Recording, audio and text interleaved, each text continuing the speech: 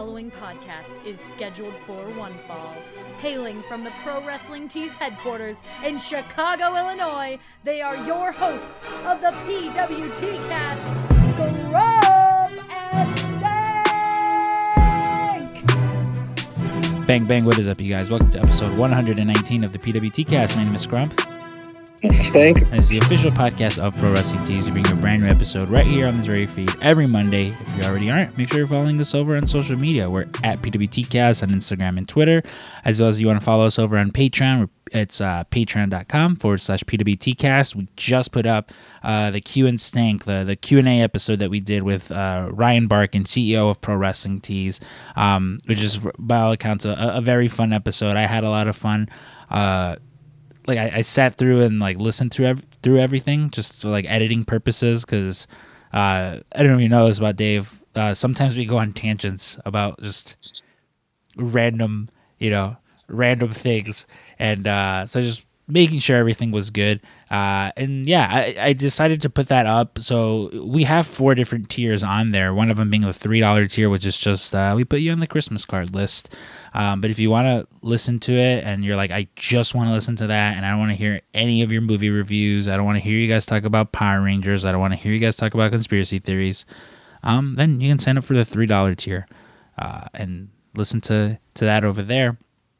But Dave, immediately I want to talk about this because something's been troubling me all week. Oh no! Normally, you and not normally, we're big fans of these Marvel movies, big fans of these Marvel properties, and due to the pandemic, some of these movies got pushed back. Now some are even pushed back a little bit more, which is fine as long as they don't touch the Spider-Man movie. But one thing I kept seeing all week was how terrible The Eternals is. Everyone, oh my god, this is the worst one. I literally saw someone call it a cinematic abortion. To which I was like, what the fuck? Is this movie really that bad? And I was nervous because I told my girlfriend, I was like, oh, we should go watch it. Let's go watch this new Marvel movie. And I was nervous. I was like, fuck. I was like, I'm going to take her to see fucking the one shitty Marvel movie. Oh my God. And so we sat down, we watched it. I thoroughly enjoyed this movie. I'll give just a quick spoiler-free review. It's I can see where they're going as far as they wanted to do their own thing. And I enjoyed it. It was a diverse cast of people. The one thing that was a little tricky for me is you have fucking both the Stark boys. You have Kit Harington, who played Jon Snow, and then you've got what's his name? The other guy who played Robb Stark. Robb Stark. Yeah, so you have Robb Stark and Jon Snow, and they're both fighting over the love of a woman named Cersei, and so weird. It's so weird. Yeah, I told my girlfriend, I was like, this is weird. I was like, it's like you put, I'm like, it's almost as if you put Kristen Stewart and the guy who played the werewolf in that Twilight movie, in a movie together, and there was a character named Edward that they kept referring to. It was very weird because of that. I mentioned the movie could have been a little bit shorter, sure, but it was fine. I watched it, and again, it was I would probably rewatch that over Thor 2 or Captain Marvel. It wasn't a bad movie, and I know we're in an age now where it's easy to because the thing too is there was a lot of negative reviews or the people bombing it because this is an outspoken Asian woman director, who's said a thing or two about the Chinese government. They weren't happy with that. They weren't happy that the cast, was as diverse as it was, because people were like, oh, they're trying to be woke, which that's never a thing, or that they're like, oh, there's gay people in this movie. Oh, I hate that, because Saudi Arabia totally okay with beheading of people, but God forbid 2 men share a kiss, because then that's where they draw the line. But no, I thoroughly enjoyed it. It was, it was a good movie. it set up some pretty fun stuff. You know, the post credits, both post credits. You know, of course, most people, come on, both post credits. Thankfully, this time I didn't see anyone get up. Like, that's one of those things during Marvel movies when I see people get up in the credits. It's like, what are you You doing? haven't figured it out. Yeah, I'm just like, what the fuck? Like, there's like 25 of these by now. Yeah. You know, you would have thought you figured it out. Yeah, I was going to watch the movie this weekend, and then like time constraints happened, so I wasn't able to. But yeah, I mean, even before the movie came out, there was like this weird. It wasn't loud, but there was like this weird undercurrent of people already expecting, and I think maybe secretly hoping for this movie to suck. Part of it is like, one, the trailer and things like the branding, like the logo, it doesn't look very quote unquote Marvel-y. And yeah, and then you have the inclusion of several actors that don't normally fit the action bill, quote unquote. You know, you had Angelina Jolie, Salma Hayek, you know, things like that they're traditionally not looked at like in superhero terms, I guess. And I do think that there are a lot of people that are mad at the amount of diversity that's happening. Like, we're seeing this kind of weird backlash of people being inclusive for some reason. They're like, I don't like that. Not in my Marvel. And it's weird. And the other thing is, people, I think, are a little wary because this doesn't look like a typical Marvel movie in the Infinity Saga style, you know. But I think that's good. I mean, we've been complaining so much that things are so samey. Why don't we step out of the box? And they finally do it, and the first thing everyone does is shit on it. So I've heard plenty of bad reviews, but I've also heard people saying, like, this isn't the most glowing endorsement, but people are like, it's not as bad as people are saying. So, you know, I'll be able to judge for myself in the next week or so. But I'm glad new things and new directors and new combinations of actors are being explored, because that's, you know, we don't all have to have the same movie 1,000 times. The one bad thing, and I think most people would agree, and it's going to be a problem for Marvel in maybe the next several movies, is as they've acquired the movie rights to things that they didn't have before when they started the MCU, people are going to be like, where were you when Thanos? You know, Captain Marvel had that problem. Eternals, you know, that's a big deal, I guess, in the movie where they explain why they didn't. But like, a lot of people can't get past, like, why didn't you just help fight Thanos? And we're going to see that a lot, I think, until we see more of the current big bad in the next phase. But yeah, I'm a big fan of let's reserve some judgment. All the actors in this movie are great. So, and Marvel's typically great at making Marvel movies, so I don't get what people are pissed off about. So that is something that you mentioned, because I mentioned it to my girlfriend as well, where I was like, the only complaint as like a Marvel, you know, nerd that I have is that they're just like, you know, because at one point, Jon Snow, he's like, how come you guys didn't do anything about Thanos? Like, how come you guys haven't done about anything? And it's like, well, we were instructed not to. And it's just like, I totally get that. I understand. Yeah. But when one of your own, because Thanos, I believe in the comics, he is, they're of the same race, you know? When one of your own comes and commits fucking genocide, that's when you step in. Like, there's, you know, like there's a non-spoiler. It's not a non-spoiler part. Whatever. There's one part in the movie where, you know, there's some people going to war, and one of the Eternals who can control minds, he's like, I can stop all this right now, and like Salma Hayek's character is like, no, like you're not supposed to intrude in this. That's one thing. Sure, I get that. I understand that. When a homicidal, genocidal, suicidal maniac fucking shows up, and not Sabu, that's when you intervene. You know, that's when you intervene. And it was also one of those things too, where like, so the climax of the film is something that I would consider an Avengers level threat. And I'm not blaming myself for fucking doing this, because this is what they've said, like an Avengers level threat. And Yeah. do I expect fucking anytime something's wrong, Captain Marvel and Doctor Strange and Thor to show up? No, of course, that's just not how it is.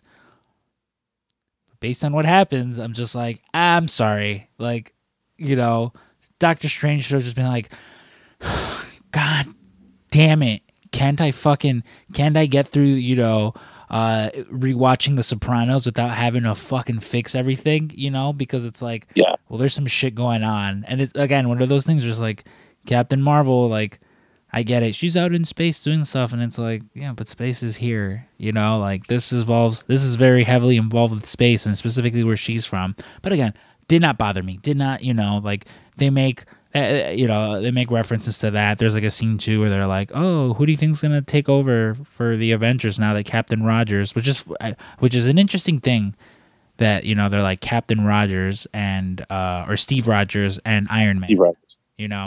Yeah, because it's like, oh yeah, there is a new Captain America now.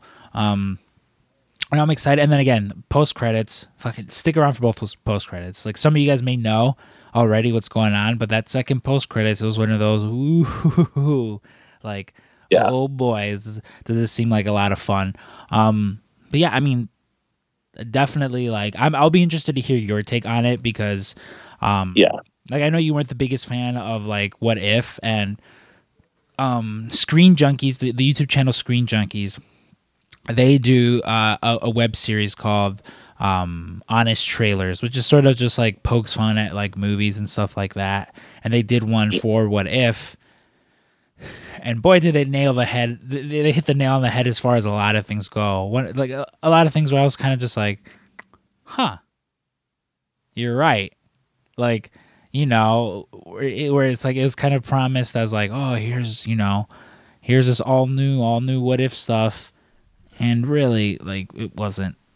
Nothing really, they didn't reinvent the wheel. It was kind of just like, Well, like, so to me, and I didn't watch all of What If, so this is me in concept talking about it. But like, to me, the interesting thing about the idea of What If, it's like the butterfly effect, right? Like, let's say had a butterfly landed on the car of someone, and it crashed, and it made Adolf Hitler not be able to go to something where he saw someone hating a Jew.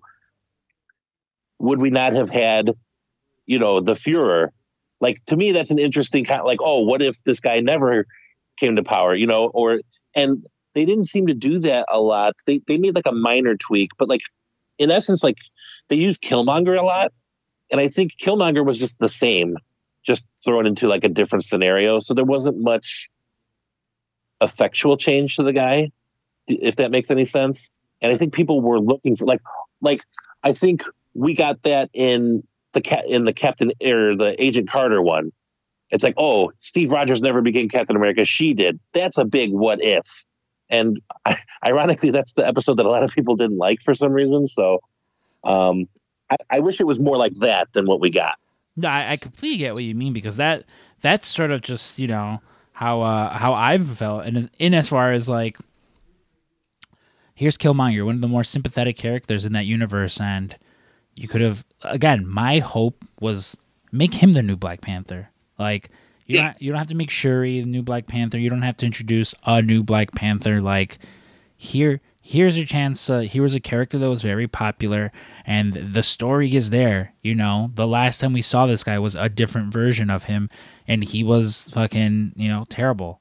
Well, he has claims to the throne, and like, well, it would have been better what if his dad had come back, right, to Wakanda, lived the life of royalty he was destined to have. T'Challa dies, and then he naturally becomes the Black Panther through no treachery, just through his lineage, and becomes a great Black Panther. That would have been a great what if. I was like, oh, right. Because like, I think most people agree Killmonger wasn't a bad guy. He did bad things, but like, he was a victim of circumstance. So change the circumstance, right? And now you've got an interesting, oh wow, maybe he could have been a good Black Panther. But I think Marvel was a little scared to do something so radical. And then I guess maybe you wouldn't have had the Guardians of the Multiverse if you messed around too much. But I think they could have figured out something a little more creative with it. Yeah, definitely. But you mentioned getting creative with it. One of the things that I love that they're actually doing now is getting more involved into the spooky side, into the, like the mystical side of it. Yeah. Specifically with, it came out this week. There was some Marvel leaks, and I think it's no secret now because people have been talking about it for a while, but we're getting fucking Dracula. How cool is that? How cool? Yeah, like, we've talked often enough, like, how do you make those universal monsters cool? Like, how do you make them cool? Because, again, in an era where, Chucky has his own television show, and, like, you have fucking Leatherface and Ghostface. Like, who gives a fuck about these characters? And that's not how I feel. It's just, you're not going to attract the youth, that way. Well, right. You know how you make fucking them cool again is you put them in the MCU, because Ethan Hawke has been rumored for a while to be playing Dracula in this upcoming Moon Knight series, opposite of Oscar Isaacs as the titular character of Moon Knight. Yeah. And that's pretty fucking cool because, like, Ethan Hawke's a really good character, and if he's playing Dracula, well, I know a specific vampire hunter who is who was cast within the MCU, and wouldn't that be fun to see him pop up in Moon Knight? Could you imagine a movie version of, like, a movie of Blade versus Dracula? I mean, this is the kind of stuff that excites me with Marvel. The world of possibility. Like, they had a lot of good toys in the toy chest, and then they acquired someone else's collection back in, and it's like, oh man, it's gonna get good. Well, specifically that you have, like, there is a possibility that you'll have Mahershala Ali as Blade, Oscar Isaacs as fucking Moon Knight, and Ethan Hawke as, like, Dracula all share this, and it's one of those, like, what an embarrassment of riches. What an embarrassment of riches that, like, oh yeah, for our sign up, pay $10 a month, and this is what you'll get. Like, this is not even a movie. And then, funny enough, too, like, in this Moon Knight series, it was rumored that this has been rumored for a while that there was going to be a Werewolf by Night Halloween special next year. Clearly not this year. Right. And they've gone ahead and cast their werewolf in Gael Garcia Bernal. He most recently he was in that movie Old with that M. Night Shyamalan movie about the beach that turns people old. He was in Coco. He did one of the voices. Like, if you see him, you'll know him. Like, some people might recognize him from. There's two Spanish movies that he's really popular for. One is Y tu mamá también, and the other one is Amores Perros, which is, like, that one is essentially Mexican Pulp Fiction, which is a movie I saw way earlier than I should have. But they've casted him as their werewolf, so we're also getting a fucking werewolf, and it's just so fucking cool. Like, I'm like, hell yeah, like, bring these characters in, because the universe is so much more expansive now. I'm not saying I don't want to see, your Doctor Stranges and Spider-Man. Conversely, I want more of that. I don't, I'm not, less is more. No, more is more. Give me more.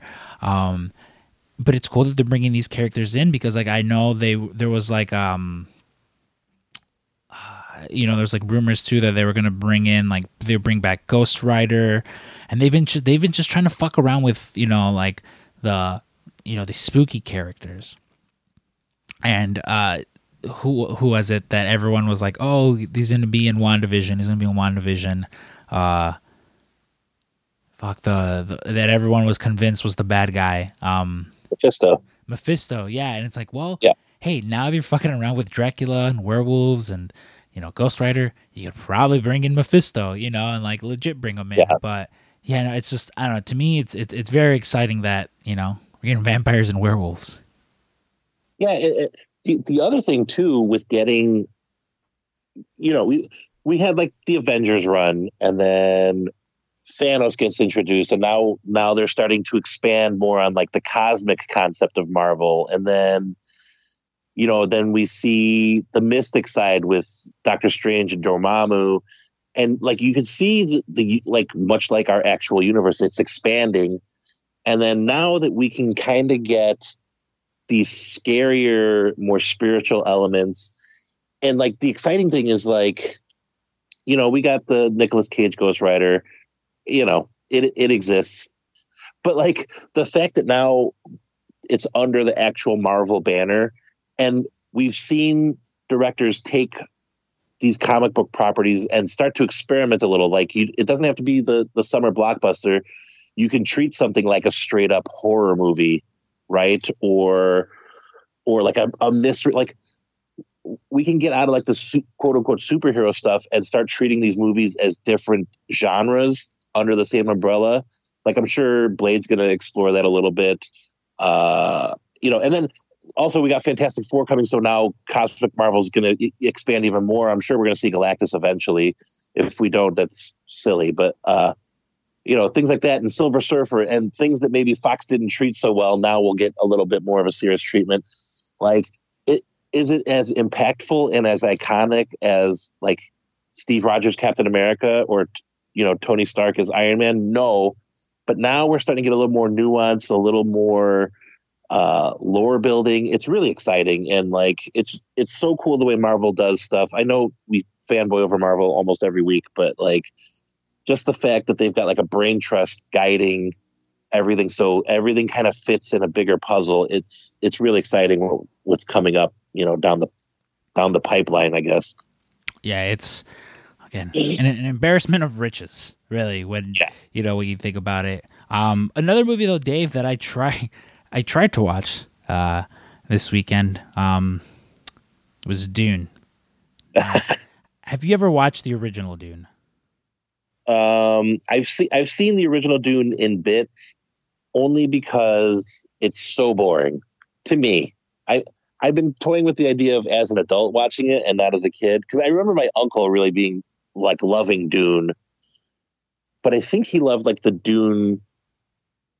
I think Dune was like a compilation of stories from the original author. I think he liked reading like the Dune material, and so he was more connected to it.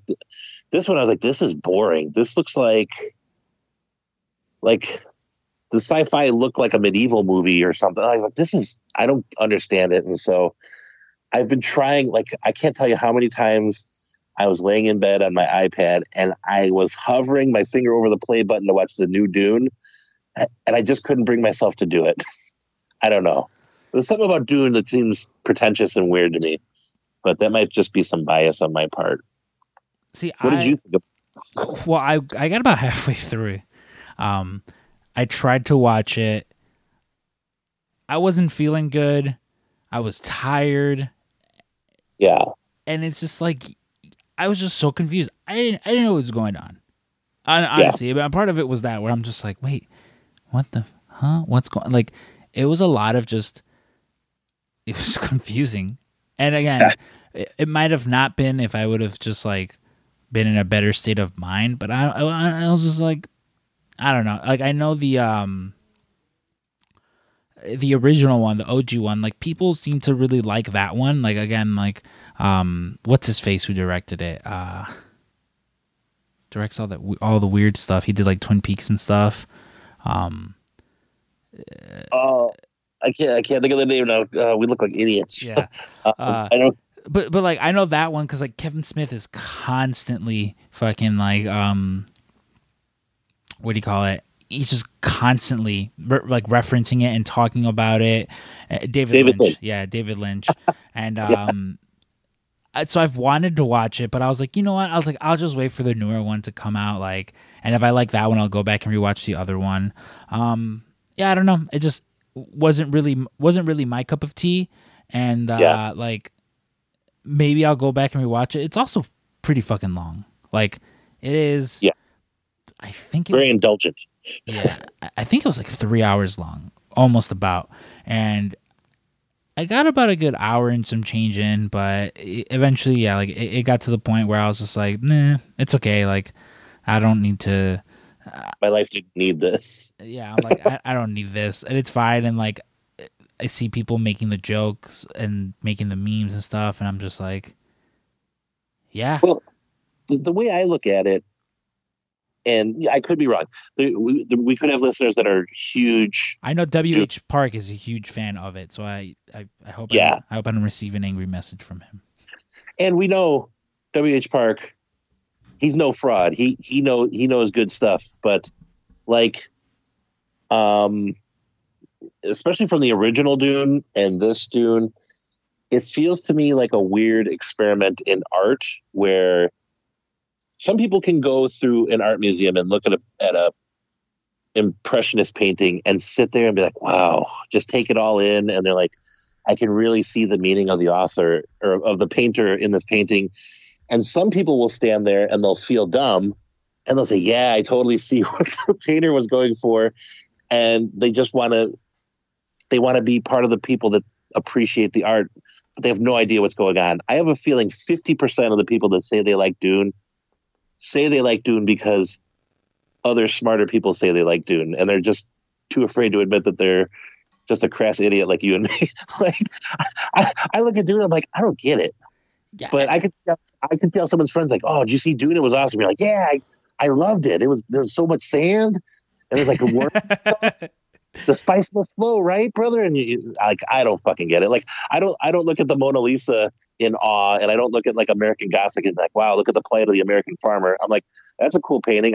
I know people that can paint better than that now, but whatever. That's how I look at it. So dare I say your artwork is way more monumental and than that fucking those two which it's I think someone said that like that's not him and his wife, it's like him and his daughter. Yeah, I told you that. Yeah, you told me that. Yeah, and I'm just like, what the fuck? Yeah. Most people assume it's his wife, but she, that's his daughter. Yeah. No, as far as the Dune, I'm kind of Dune with it. Like, again, maybe at some point I'll pick it up. And again, it sucks because there's a lot of actors that I like in there. Like Dave Bautista,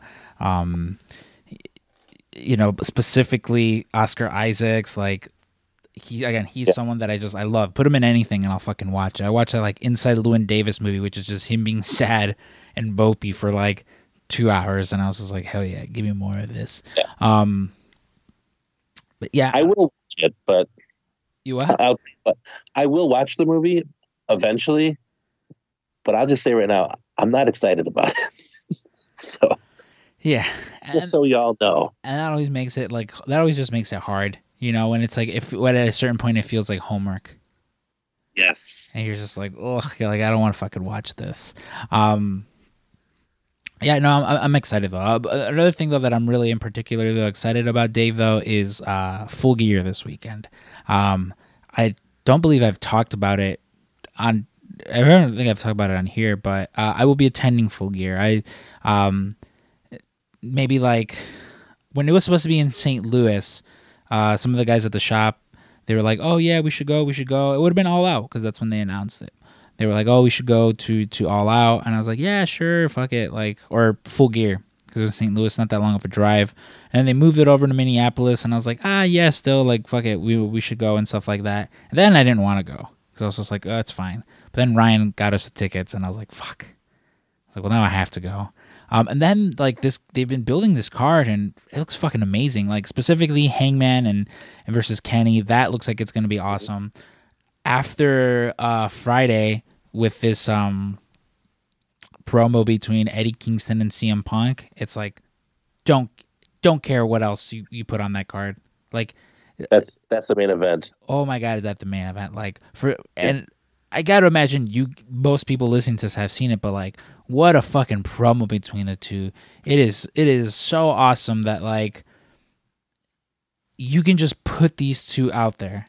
These two professionals, Eddie Kingston, who, I say is probably the best promo in wrestling right now, and CM Punk, who, he's no spring chicken when it comes to, holding a microphone and stuff like that, but holy shit, was it just like, it very much, like, there's this thing with Eddie Kingston where you don't ever know if he's crossing the line. Yes. like sometimes he says shit and you're just like, is that supposed to be, like, you don't really know. And so that was very much the case where I'm just like, I know they're building up to it, but like, is this legit or what the fuck is going on? And yeah, Right. It's just, oh dude, it hyped me up so much.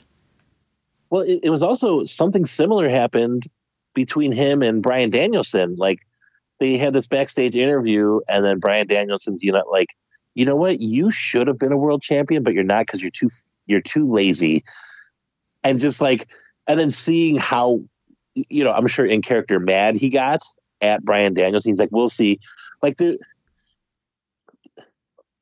people talk about like how great the Attitude Era is, and I know you're not the biggest fan, but like the best part of the Attitude Era was that feeling that I know wrestling's quote unquote fake, it's predetermined, but this is real. What I'm watching right now between these two, there's real heat between these guys. Like there was so much of that going on, and of course it was all work. Most of it was work, but like the feeling of wow, like you could feel this simmering tension between the two of them when they walked in, and like during the promo, Kingston's like, I can see you're getting mad, Punk. And then the camera was on Punk's face. And then it wasn't something I would have even noticed had he not said it. And I was like, oh, yeah, he does kind of look like he's trying to be polite, but he's getting mad. When someone's annoying you and you're trying to be nice, so you have like that fake smile on your face. I was like, oh, yeah, Punk does seem to be a little mad. And then they're just going at it. And like, I love CM Punk. The one thing I will say about his run in AEW is, it's been a little kumbaya for me, right? I'm glad he's back, and I know you have to have some of that, especially for a return after 7 years as anticipated as his. But like the Punk that we loved from 7 years ago was the guy that was like, fuck the establishment, fuck you, John Cena, for being called the best, fuck Vince McMahon. Like there was this, and it was the same with like Stone Cold. Like how often did people sit there and their boss and they were like, fuck my boss, and then Stone Cold was the guy saying the same thing you were, right? Was it nice? Was it the most face quote unquote thing to say? No, but you identified with it, and that's what you identified with Punk. And then like he comes back and he's like, hey guys, shucks, I'm so happy to be here. I just want to soak in the cheers. And you're like, that's not what I want. I want you to be mad at people. I want you to walk around with a chip on your shoulder. I want to think that you're almost going to leave the company every time I see you, because that makes all your matches that much more interesting, right? And so we haven't had much of that at all. It's like, I'm glad to fight Darby Allin. Oh, I'm in the ring with Sting. This is great. And now I was joking with Stupid Michael the other day, and I said, I feel like he's doing this on purpose to make us almost start to get sick of him. Mm-hmm. And then he's going to heel turn on us and be like, I tried to be nice and you guys were assholes. And we saw a little bit of heel Punk. He headbutted, he cheap shotted Eddie Kingston in the face with a headbutt. I'm like, oh man, they're planting seeds. And so like this has stuff, like my mind is turning. I'm like, oh, I can't wait to see him do, maybe some dirty underhanded heel moves, but he's still good. He's a tweener at this point, but like, I don't know. There's a whole world of possibilities. This is the magic of what AEW is doing, right? They take things that like, when Punk got in there, I would have never thought, oh, Punk versus Eddie Kingston, that's a no-brainer. But it is, now that we see it, right? It makes perfect sense. And like you said, it's going to be one of the more anticipated matches at Full Gear. There was a line that Bryan Danielson had where he was like, CM Punk is here to, help all the younger talents. I'm here to kick the shit out of them. And that's sort of like you mentioned, that's sort of the attitude that I want CM Punk to have, and listen, even if it's like, hey, I'm not directly going for the title and things like that, like that's fine, you don't have to do that.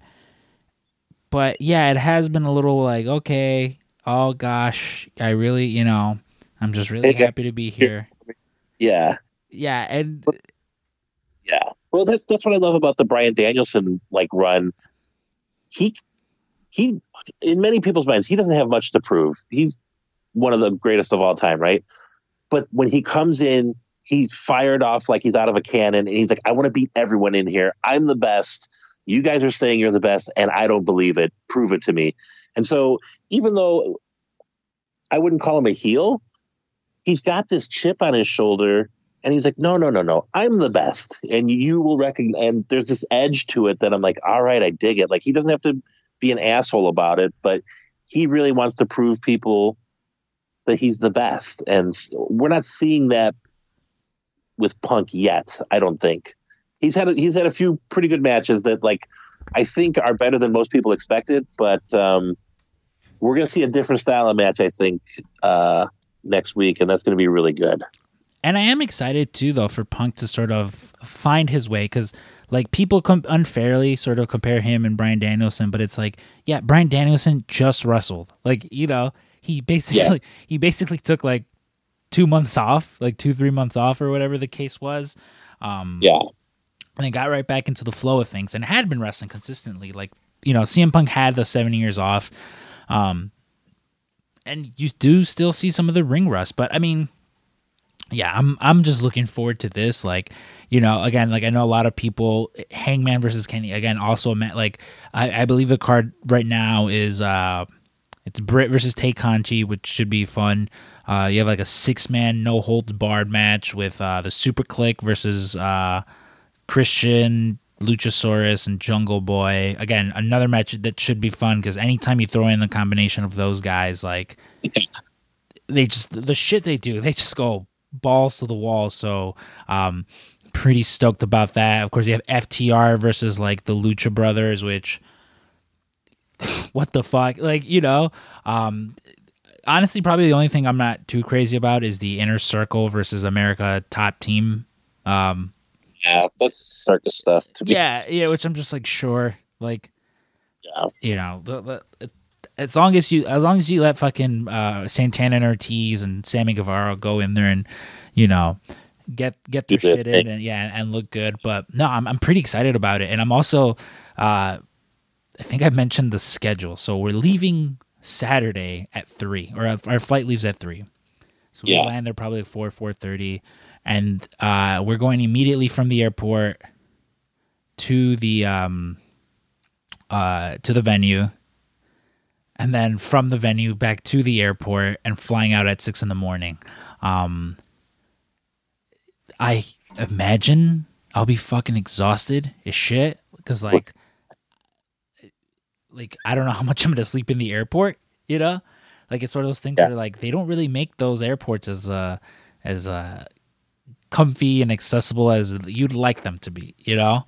But I don't know. I was also thinking, I was like, well, I don't know, maybe we'll just get a hotel and sleep for 3-4 hours, you know? Like, we'll just all have to share one giant bed, because it's gonna be 5 of us, so maybe we'll just push it all together. I don't know. You just go to a seedy motel with hourly rates, a bunch of strapping young lads, and they'll suspect nothing, and then leave after you've napped. You know, I've never actually encountered a hotel with hourly rates. Like, that's one of those things that I've seen, like, in portrayed in TV and stuff like that, but I've never actually I've just never actually encountered one myself. I wonder if they actually exist, because now that you mention it, I don't think I've ever seen that either. See, I had this conversation. I've had this conversation with a lot of people where it's the same thing with, like, there's no way there are this many massage parlors everywhere. You know? Like, I see massage parlors. I just don't believe that there's this many legit massage parlors everywhere that I see, you know, because there's some pretty shady looking ones. So again, I'm sure these hourly hotels exist probably near these fucking shady massage places or whatever, which, like, hey, whatever, man, to each their own. Whatever, whatever floats your boat. Very quickly though, we mentioned AEW. There was something that I did want to talk about. Of course, the Mox situation. You know, he with Tony Khan's blessing, you know, Tony Khan, you know, or with John Moxley's blessing, Tony Khan talked about he entered, you know, inpatient rehab for his alcohol addiction. Right.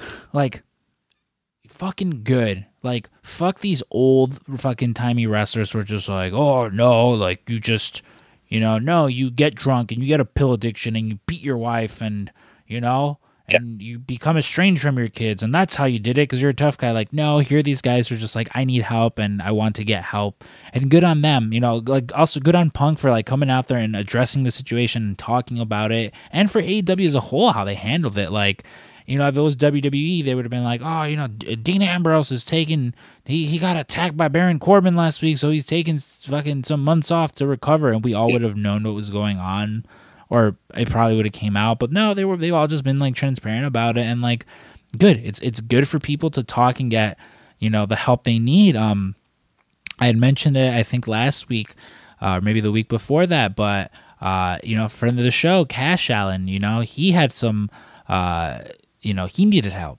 and he reached out, and they just did a whole episode over at, the Why Did We Ever Meet podcast, where him and Cash talked about like, mental health, and especially for him, for someone who's, he's a freshman in high school, like a lot of people at that age, don't get the help when they need it, and then they fully develop into adults who don't have these coping mechanisms. They don't have the ability to say, hey, I need help, like, Dave, can you help me because I'm feeling this type of way? By then, you're just sort of conditioned to like, no, it's okay. I don't talk about my problems, and like, I don't want to bother anyone. But no, like, good on people. If anyone listening right now, if you guys have ever been in a situation where you needed help and reached out, or you're in that situation now, like, by all means, like, reach out and get help. Like, you're never alone with these things, and again, whether it's unhealthy thoughts about, like, harming yourself, or whether it's I have an addiction to, alcohol or drugs or something, like, by all means, speak out. Like, there will be, and get the help, because it's there. All the resources are there. I know it may seem like climbing a fucking mountain because it's something, that you're not used to or not familiar with, but like, I promise you, once you do it, like, more often than not, you'll be very happy that you reached out for the help that you needed. Yeah, I agree. And like, I'll say there is this weird old school mentality that you mentioned, that pick yourself up by your own bootstraps. And part of that goes in hand. It's a generational thing, right? The same people that complain about wokeness are the people that tell you, oh, the good old days, we just, downed a fifth of whiskey and went to sleep, with a revolver in our hands, praying that we didn't shoot it off. You take a look at stuff like this, and people get accused of being soft for seeking help. I think that's hogwash. Like, you look at someone like Jon Moxley, and by all accounts, he's had a great career reinvention coming to AEW. He gets to do the stuff he always dreamt of doing. And then from an outside person that doesn't know anything about his actual personal life, says, you're married to a beautiful woman, you have a kid, you're headlining pay-per-views, you're a millionaire. What do you have to, why are you drinking your whatever feelings away, or why are you addicted to this? But normal people don't know the pressures that someone like that goes through. Someone who may have a predilection towards that to start with, and then you have the pressure of trying to help a young company succeed. And, when you're a wrestler, you see all sorts of horrible things happening to people you consider brothers and sisters around you that don't make sense. It's just, there's something about this business that takes good human beings and chews them up and spits them out. I mean, we had friend of the show, Daphne, she was battling, and she was someone that she reached out sometimes to people, like, I've talked to her on the phone about some of her battles with depression, but like, sometimes things like that are inner demons, the problems that we're facing. One, they seem too personal to share with other people, and maybe sometimes there's a little bit of embarrassment. But I'll tell you, if you're going through your own battles, that embarrassment that you think you'll feel, your friends and your family and the people that love and admire you would much rather deal with something that's quote unquote embarrassing than not having you around, or seeing you delve deeper into your demons and not address it. I will say, like, we Roads to the Top came out, and there was like, they played it for laughs a little bit, because I don't think they realized how serious it was. But like, I think Brandy Rhodes was like, "Are you okay?" And he's like, "Yeah, I'm a little hungover." And I was like, "Oh, that's weird." You know what I mean? And it's just,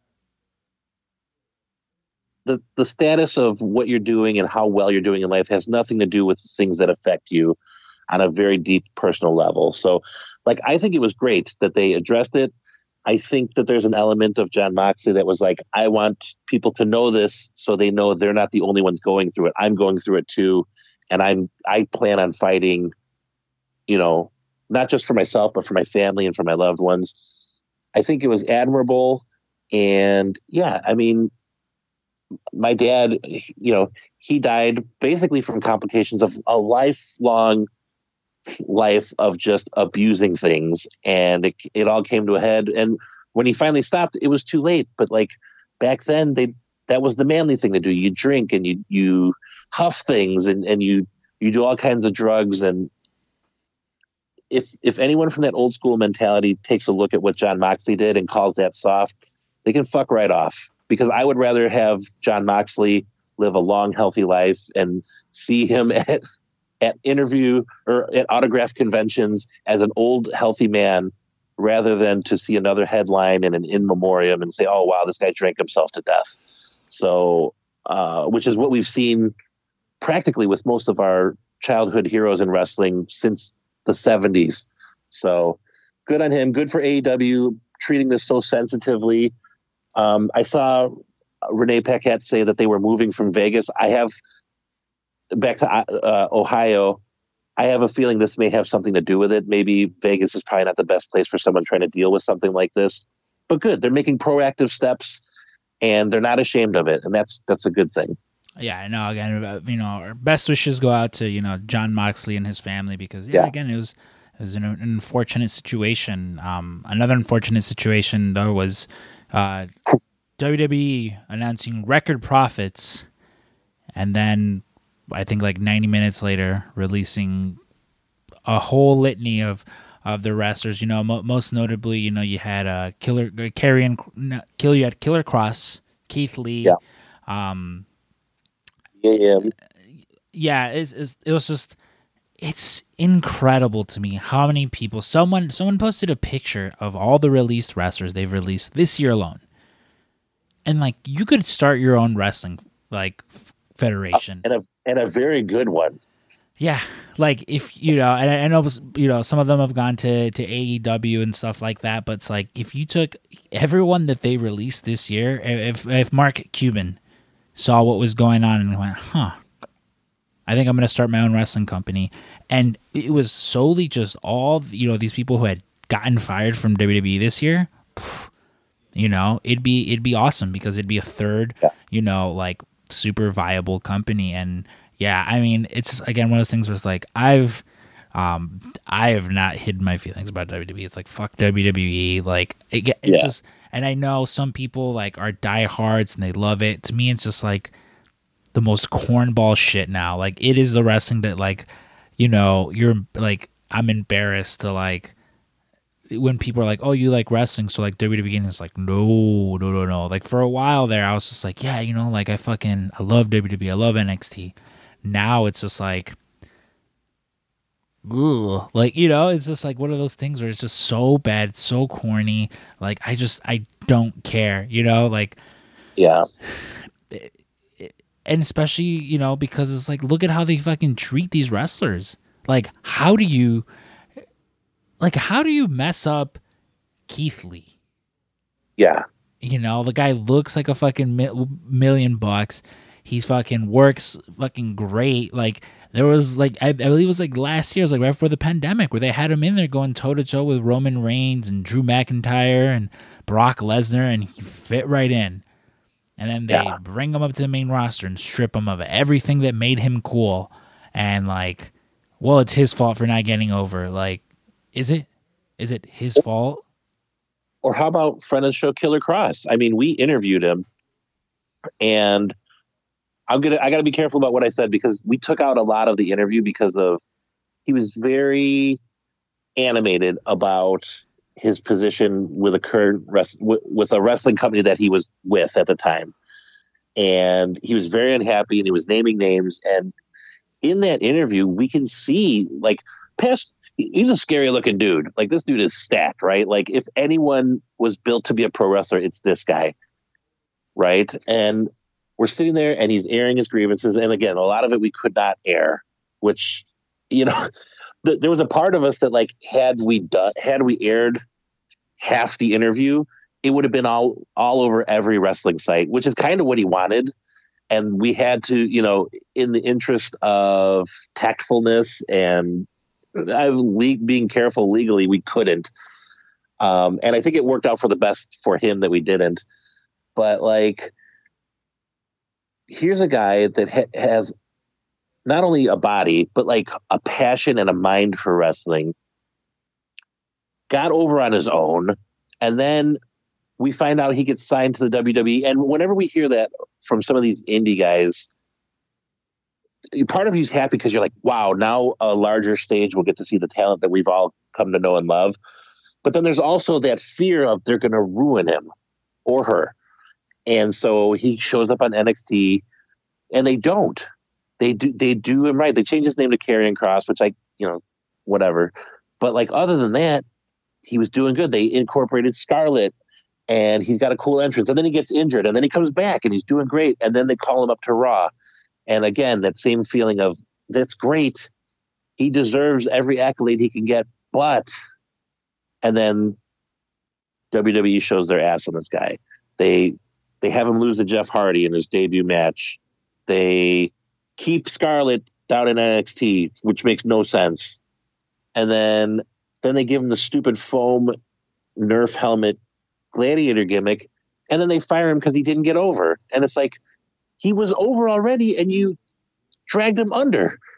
And so like, to be Killer Kross and to know where he came from when we interviewed him in this very dark place, and then probably the highest of highs when he gets the call to go to NXT and then called up to Raw, in his head he's like, I'm past all the bullshit. I can make this work.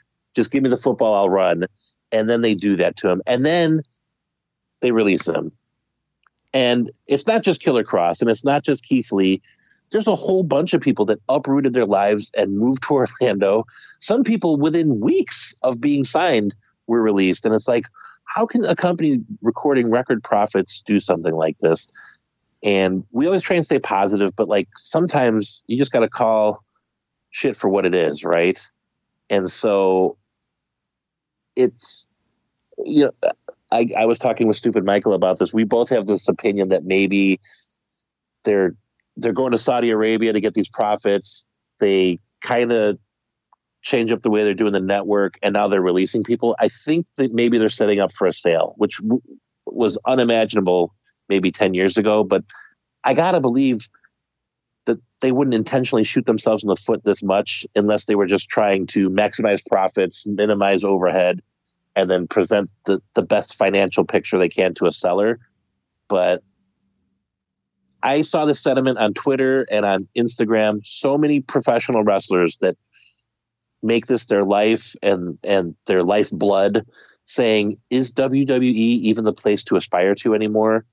And if they're not selling, if they're not trying to wash their hands of the business and get out with a big profit, they're changing the way people perceive WWE, WWF as a whole. Because like, the reason why so many of these indie people went there is they loved wrestling because they saw WWF superstars and they remember the first time they saw WWE or WWF Raw, and that's the wrestling they love. So they wanted to go there.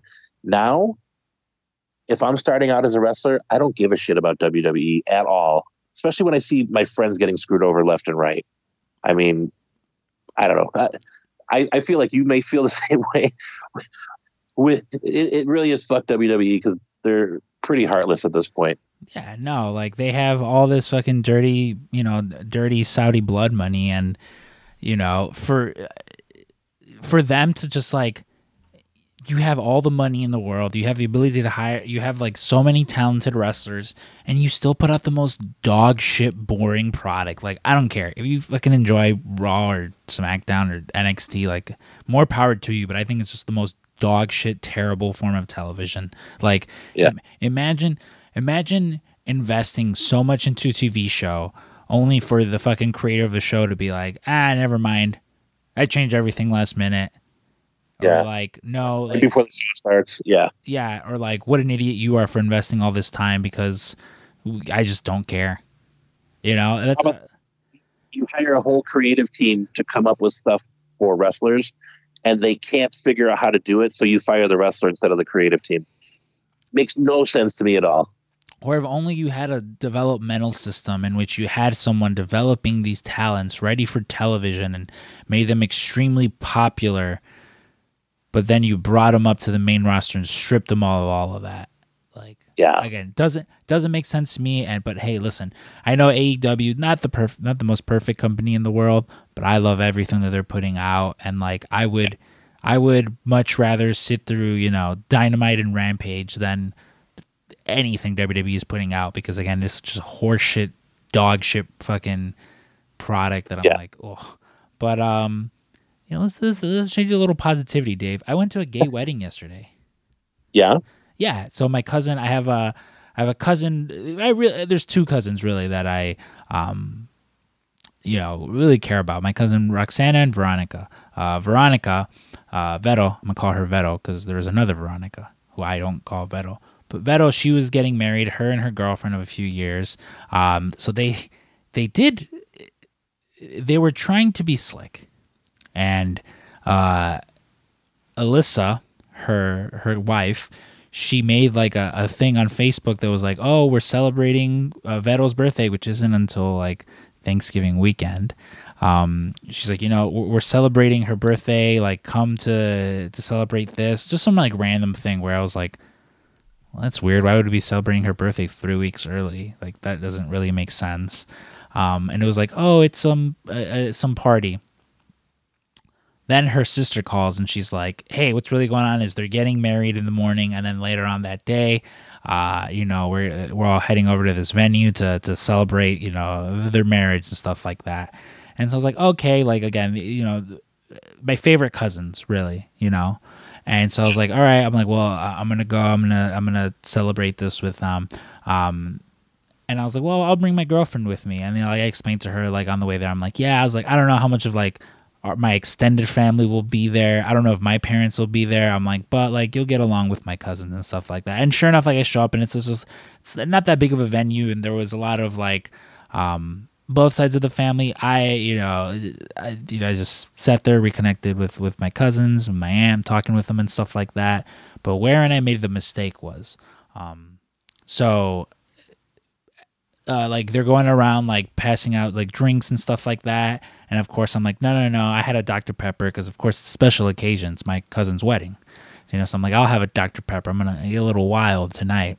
And as you know, I don't drink, and they're like offering me drinks, and of course my cousins start telling my girlfriend of how like, oh, we've been trying to get him to fucking drink since he was a kid, like like a teenager, really not like a kid, But like I was always like, no, because I mean, this is me. I don't drink, and to celebrate the wedding, they're all taking a shot together. My cousin grabs my girlfriend. She's like, "Come on, you're taking a shot with all of us." And well, they're all there. I get up to use the bathroom, and I'm walking back, and they're all around the table. Everyone's getting a shot, and I go, you know what? I think I'm gonna take a shot with my cousin. I've never drank with her, It's her fucking wedding. Like, she's my favorite cousin. I think I'm going to do this. And she's like, oh my God, are you sure? I'm like, yeah, I'll do it. My girlfriend, same thing. She's like, are you sure? I'm like, yeah, I'll be fine. I've mentioned before, like holiday parties or like when Ryan would take us on vacation and he gets angry, like I'll take a shot with him, but it's never a lot. It's always, I make sure it's just a little bit of alcohol. Cause again, I don't drink. And so I'm just like, oh, this is disgusting. I don't want a lot. Right. Well, I didn't do that this time, and boy, was it a nice hefty shot. Because I fucking, I don't know why I didn't drink it like a normal person. I just threw it back. Immediately, fucking sucked. I was just like, I was like, oh my God, this sucks so bad. I like ripped fucking the Sprite out of Veronica's hand, and I'm just like, it was her chaser, and I'm just like, I'm sorry. I'm just like, oh, this tastes so terrible. Like, I couldn't even finish it. Like I gave the rest to my cousin. I was like, here, you. And then for like the rest of the night, my throat just burned so bad. And yeah, I think it's safe to say I'm not, I did it for my cousin's wedding, and oh boy, did that just fucking suck, man. Like, Ugh. Yeah, I'm right there with you. I don't drink as well, and I got drunk once because I lost a bet that I was sure I was going to win. But like, I took a shot at my best friend's wedding with all the groomsmen, and then I've taken a shot with Ryan at our holiday party 2 years ago because he's like, "Come on, take a shot," and I said no, and he was like, he didn't look mad, but he looked like, "Oh man," and I was like, "All right, I'll do it," and he was like, "What?" And so I think that's the very, very last time I've consumed alcohol. But I'm with you. Like when you're not a drinker, and then you take like and I'm not talking about a shot in a shot glass. Like a lot of times you get a shot in like a glass cup. You know what I'm talking about? Mm-hmm. And I'm sure it's more than a regular shot. And then I always do it, and I think, why do people do this? Like, who drank enough of this to figure out it fucks you up? Like, because like just tasting it, it burns. And then I don't know how you feel, but like I always get this weird, queasy feeling at the very top of my stomach, Yep.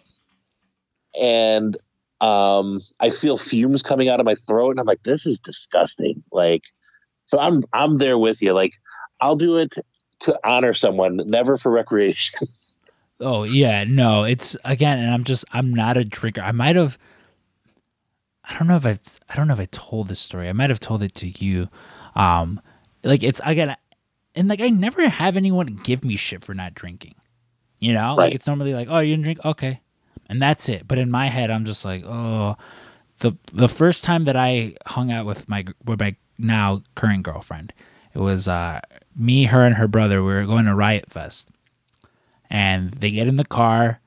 And mind you, prior to this, like I'm going to go pick them up, and she's like, "Oh, like my brother said, if you want like a beer or anything." And I was like, "No, I'm good," because I'm just like, "Oh fuck, I've not told you I don't drink yet." Right. And so I get in the car, and her brother is like, "Oh, here you go, man, got you a beer," and I'm just like, "Oh, thank you, my favorite," you know. And I just put it like in the cup holder and stuff like that.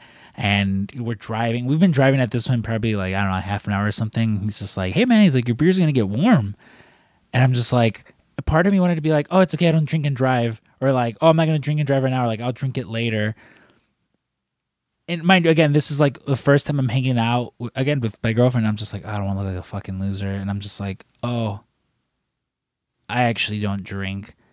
And they were like, oh, okay, that's fine. Like, he wound up drinking it, you know? But Right. again, it's just one of those things where I'm just always convinced that, like, I don't know, like if I'm like, oh, I don't drink, people would be like, oh, check out this fucking loser. I mean, like Ryan will give me shit, but even then, it's just like, Just joking. Yeah. like jokingly. Yeah, I don't know, man. Just drinking not my thing. Like by all means, the people that enjoy it, fucking go for it. Like it sounds awesome, but like me personally, I'm just like, I'm good. I don't know if I could do that. Yeah. I too, like, I always hear stories about like peer pressure and stuff. I too have never really like. I had friends that smoked a lot of weed and sold weed and ecstasy and stuff like that. I've been around them while they've done that stuff, but they were never like, "Come on, smoke some weed with me." And I'm like, they just knew, and then they respected my boundaries. So I guess I'm lucky in that way. But I've never felt compelled to imbibe. So. Lucky for us, right? Yeah, lucky for us. What people have been compelled though to do is to sign up for our Patreon. Of course, the Patreon here. I mentioned off the top, that we did the Q and Stank with Ryan, and I was very surprised at one person that signed up. So and of course, one of the things that we talked about was like, oh man, we really want to get to 25. Really want to get to 25. And I'm sorry to tell you, Dave, we have not reached 25. We're actually at 26. So very quickly, I want to go ahead and give a quick shout out to the wonderful patrons of the show. Of course, I'm talking about Clifford Fraser, Jesse Kohlenberg, our little buddy Mark Villanueva, Joshua Davis, the Invincible Man himself, Ryan Mears, who I got to see this week. He came by the shop to pick up some stuff. And it's always pleasant getting to see him. But hopefully, maybe at the next freelance show, if I go to it, I'll be able to see him because, of course, He's always there. Our man Neil Flanagan, Shannon Howanick, Jonathan Mayer, Hot Topic Joe, Ryan Crossley, Taffy, Vivian, Anthony Torres, Brandon from New Jersey, W.H. Park, Mr. Shot in the Dark himself, John Sino, my Godfather Jesus. Shout out Jesus. Shout out Jesus. Brad Dornick, B. Dornick, Moises Garcia, Sean Levine, Eric Campbell, Katie Skinner, Steve Feast, Rachel Sayarto, and of course, welcoming into the Patreon, our man Drew Boyd, who love Drew, avid listener, avid supporter of us, and Marty and Sarah as well. Love that man Drew. And then, last but not least, a billionaire. So I posted the episode yesterday, though the Q and Stank with Ryan, and I get a message. Send me the Ryan episode, LOL. I'll give you $3 in quarters. Hurry, LOL. Now, David, you and I, we have a lot of mutual friends. I think there's one friend in particular we have that loves to boast about owning two Teslas, Yeah. And he's a small business owner. He does very well, It has a staff of 2 employees, and does very well for himself. And this man, instead of just signing up for the Patreon, was asking us to just send it to him, but for free. And actually, he did offer the $3 in quarters. But we did manage to talk him into signing up for the Patreon. And of course, he's a staple here at the PWT Cast. He's been on multiple times before. I believe I've actually had his wife on before. We had her do the Fan of the Week. And his son actually had his mom send Frank and I a video saying that he doesn't love him anymore, his son, because he loves me and Frank so much. Of course, we're talking about Michael Heredia, the newest member of the PWT Cast Patreon. Stupid Michael. Stupid Michael, yeah. As we like to talk about him. But yeah, thank you to all you guys. Michael especially too. Hey, there's, he may have just signed up for that, and that's the only content available for the $3 tier. But of course, Michael, thank you for your immense generosity. It means so much to us. Yeah, thank you for signing up for the $20 tier. No, he signed up for the $3 tier. What? Yeah, Michael signed up for the $3 tier. But hey, we got 2 Teslas to pay off. It's all right. I get it. We've only kicked off one person from our Patreon. He may be the second. Which that other person that we kicked off tried to sign up for the Pro Wrestling Tees VIP group again and demanded he get in there. And did I shut that down immediately? Yeah. But yeah, of course, at our Patreon, if you're interested in signing up, you can sign up for, again, as low as $3. That really just gets you onto the Christmas card list. But if you sign up for the $5 or above tier, there's a bunch of free shows, extra shows. I actually just, Dave was busy, so I sat down and recorded a review myself of Midnight Mass, the Netflix show, and it was a little weird just talking to myself. I talk. You love Midnight Mass, though. I do love Midnight Mass. It's so good. But I would talk, and then I would look over at the Funko Pops, and I'm just like, what if one of these things starts talking to me? But then I was like, what if they all start talking to me? That's when the Sea Madness would fully develop. And also, again, we put up the 2 Jericho Cruise episodes. I'm disgusting in that, I love listening. I think my favorite thing of anything we've recorded is that last day, the Sea Madness was me, you, and cousin Jeremy, where we're just making fun of him, and he was just taking it like a champ. Oh yeah, I love it. Again, at one point my girlfriend was like, "How did you guys not know who Styx was?" And I was like, "Oh no, we knew." Jeremy could have said any band. Jeremy could have said fucking the Rolling Stones, Kiss, anyone, and we would have just no sold him. But that is just my favorite, because again, it is just full Sea Madness has seeped in for the both of us, and we're just maniacs. Thank God neither of us said anything inappropriate that had to be edited out or anything on that, because again, we're just you could just tell I'm just like, oh, Dave, please. I'm like, at one point I asked you to not make me laugh because I really needed to drink water. And even then I still got up and ran to the bathroom to spit out the water because like that would have been a fun video exclusive, like sure. To have been. Well, and half the fun was being there with Jeremy, experiencing not only the first Jericho cruise he's been on, but like a first cruise. And it was just nice to experience that with him. Yeah, and him receiving his immigration papers that he possibly would have not been allowed back into the country, which that would have been fun. But yeah, I mean, so next week's show will obviously be a full gear heavy as I'll be the roving reporter for the PWT cast, talking about it. I hope Hangman wins the belt. I'm really hoping he does. As like I've enjoyed Kenny Omega, but boy, do I want to see that nice Adam Page boy, And I think if he wins, Mark might cry. Like, I mean, it would be like him winning it himself. Yeah, like I know Juan has said that if Hangman wins, he's ripping his shirt off and fucking, swinging it in the air, which would be a lovely visual. But like, yeah, I mean, let's be honest. I think he would do that anyway. Yeah, I'm hoping he does. I'm hoping he doesn't get a little buzzy wuzzy and does that as you guys would have heard on the previous episode, the CM Punk episode in particular. Drunk Juan loves taking his shirt off. Yeah. So we'll see what sort of adventures we get into, on that. Again, I'll be the roving reporter. But yeah, man. Any final words, Dave? Anything before we get out of here?